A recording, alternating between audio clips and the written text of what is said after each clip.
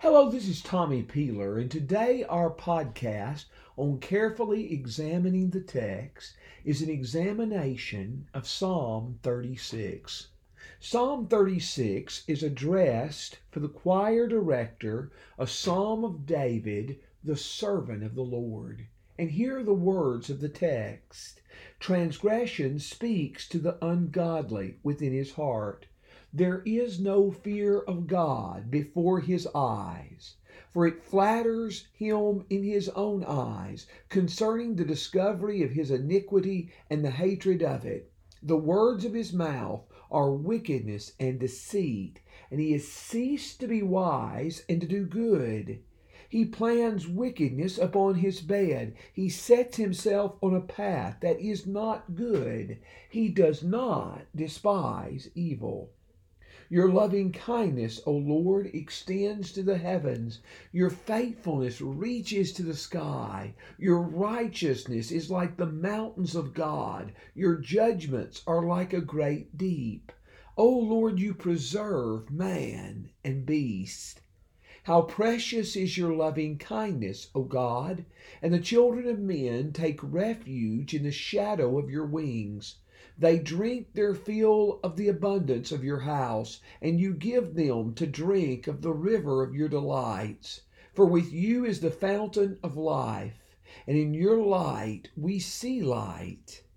O continue your loving kindness to those who know you, in your uprightness, in your righteousness to the upright in heart. Let not the foot of pride come upon me, and let not the hand of the wicked drive me away. There the doers of iniquity have fallen. They have been thrust down and cannot rise. You may remember Psalm 1 contrast the righteous man with the wicked man. This contrast is more interesting. It contrasts not the righteous and wicked man, but it contrasts the wicked man with the righteous God, with how righteous and holy God is. In Psalm 36:1, transgression speaks to the ungodly within his heart. If you are reading the New International Version, you may notice that verse 1 differs greatly from the New American Standard and the English Standard versions. Without going into too much detail, I think the New American Standard and English Standard are more faithful to the original text here. The difficulty is this word speaks is a word that's generally translated oracle, and it is generally followed with something like an oracle of the Lord or an oracle from the Lord. You see it used that way in Psalm 110 verse 1 and in Isaiah 30 and verse 1. Here, the oracle is delivered by transgression or rebellion. It is rebellion or transgression that is speaking. The ungodly man in verse 1 has no fear of God before his eyes.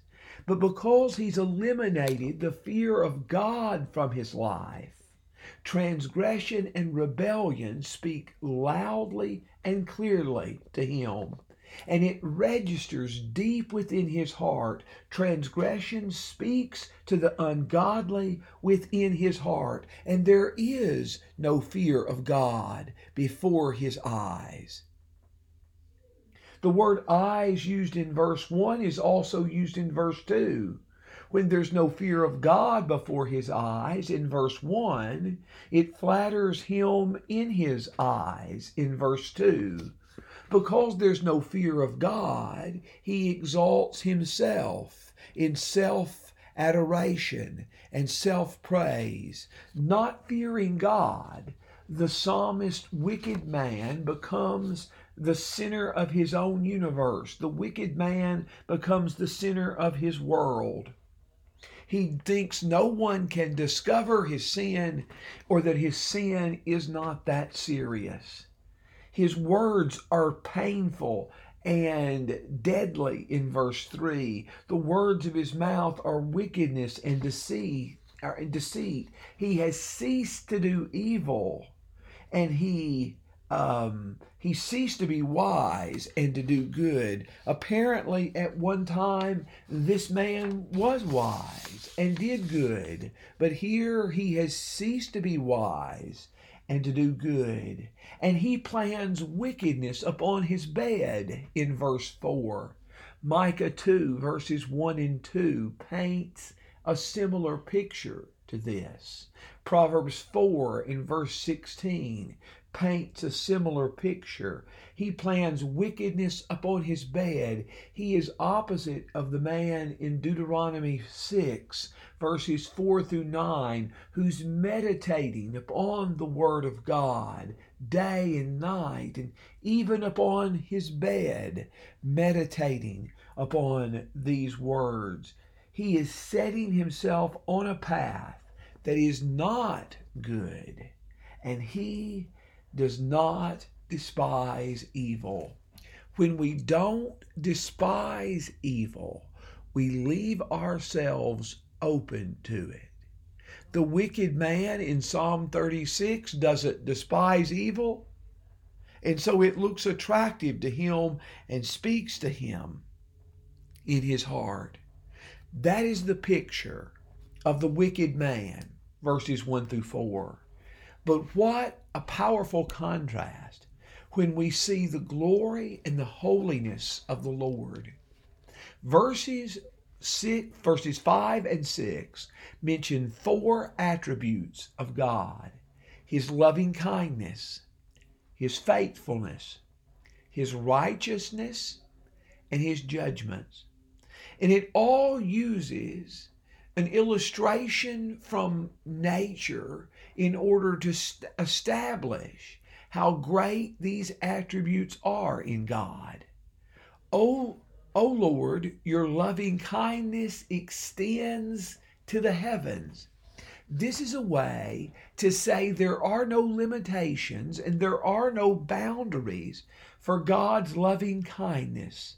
Your loving kindness extends to the heavens. Similar language is used to this in Psalm 57:10, in Psalm 103 verse 11, Psalm 108 verse 4.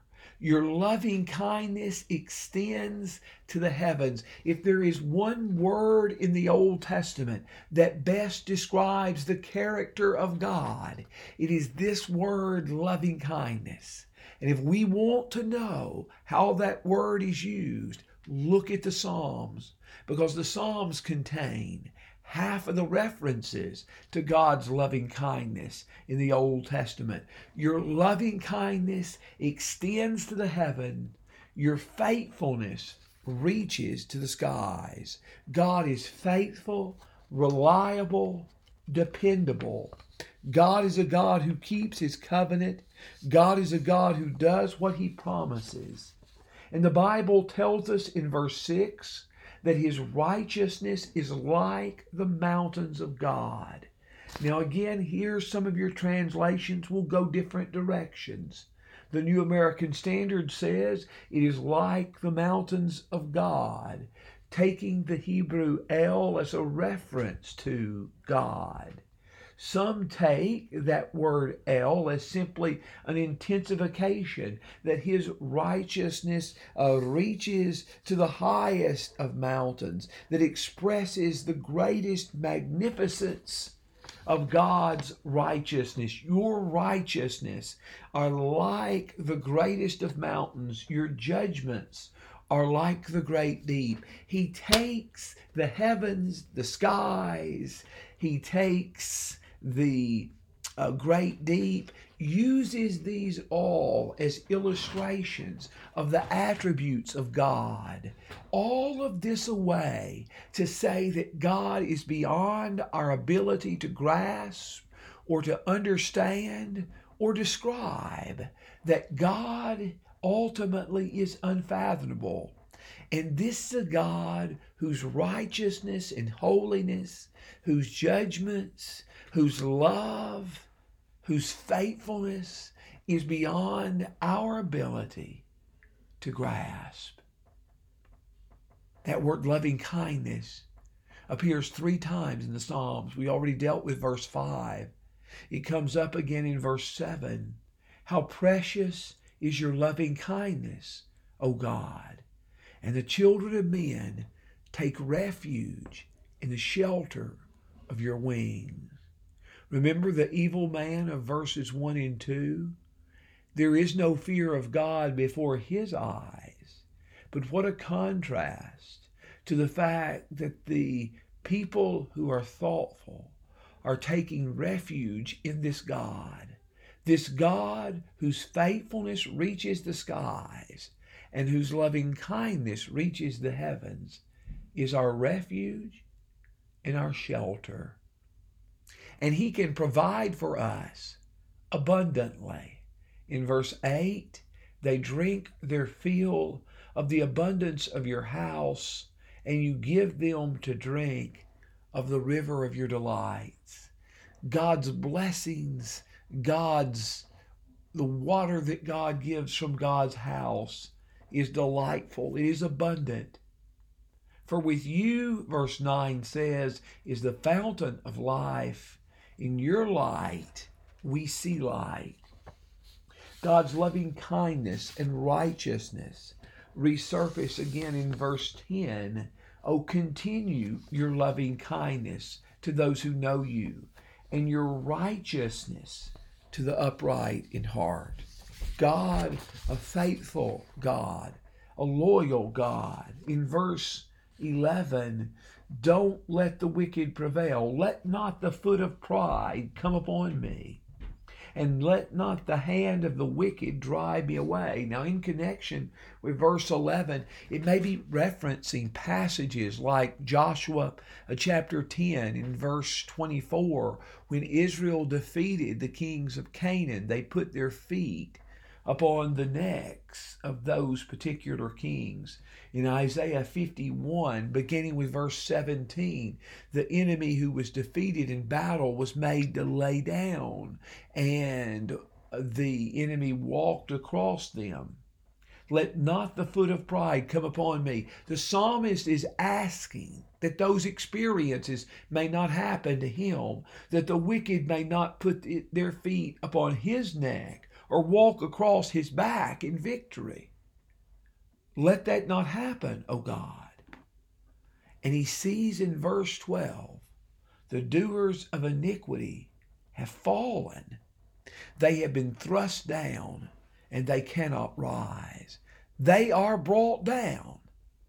The wicked who are described in verses 1 through 4 will ultimately fall and will not be able to rise.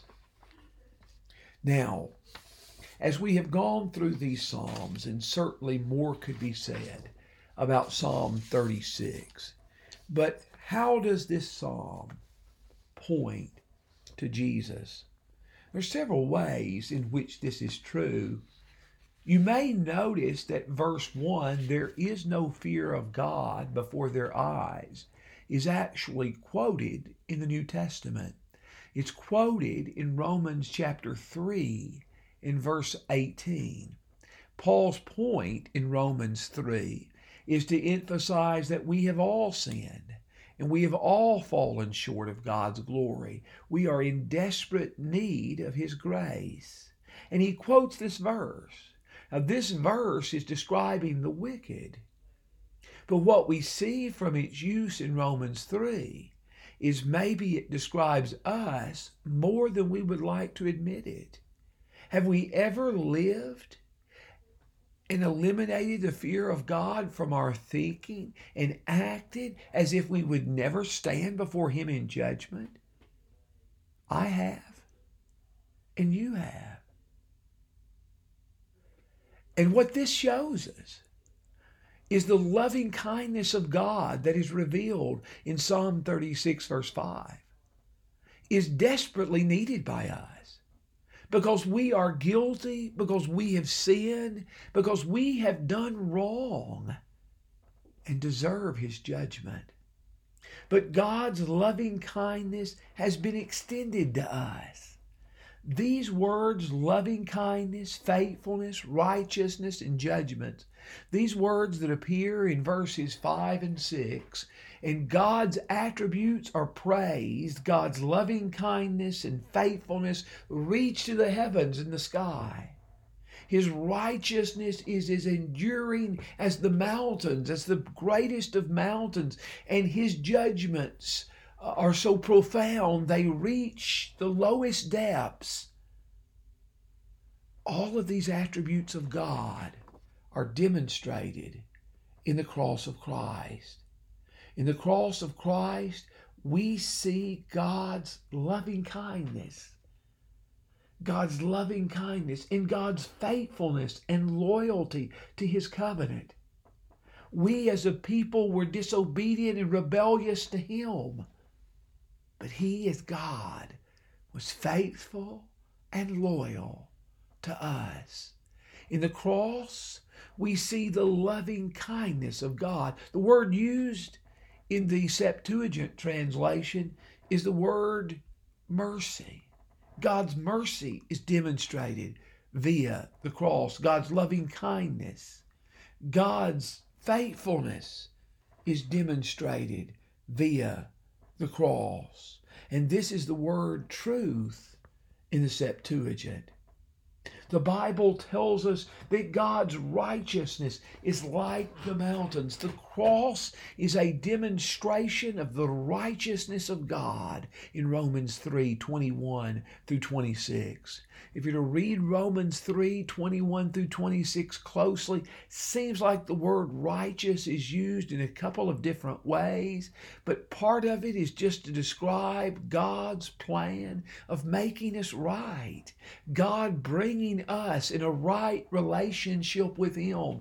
And that happens via the cross right after Romans 3 verses 9 through 20 convicts us of sin. Romans 3 verses 21 through 26 shows God's provided the answer in the cross.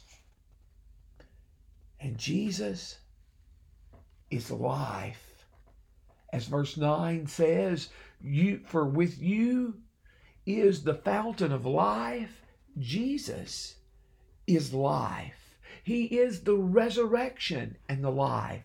John 11:25. He is the way, the truth, and the life. John 14 and verse 6. Jesus fulfills the words of Psalm 36. He is the life.